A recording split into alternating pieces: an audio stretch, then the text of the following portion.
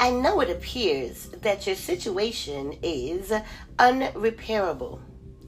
There have been words said that could kill, maybe even a physical exchange. If you are not dead, there is still hope. Pray. It changes things only if you believe. I'm a believer that if your heart is willing, God will see you through. Want to learn more? I'm here at mariacoach.us.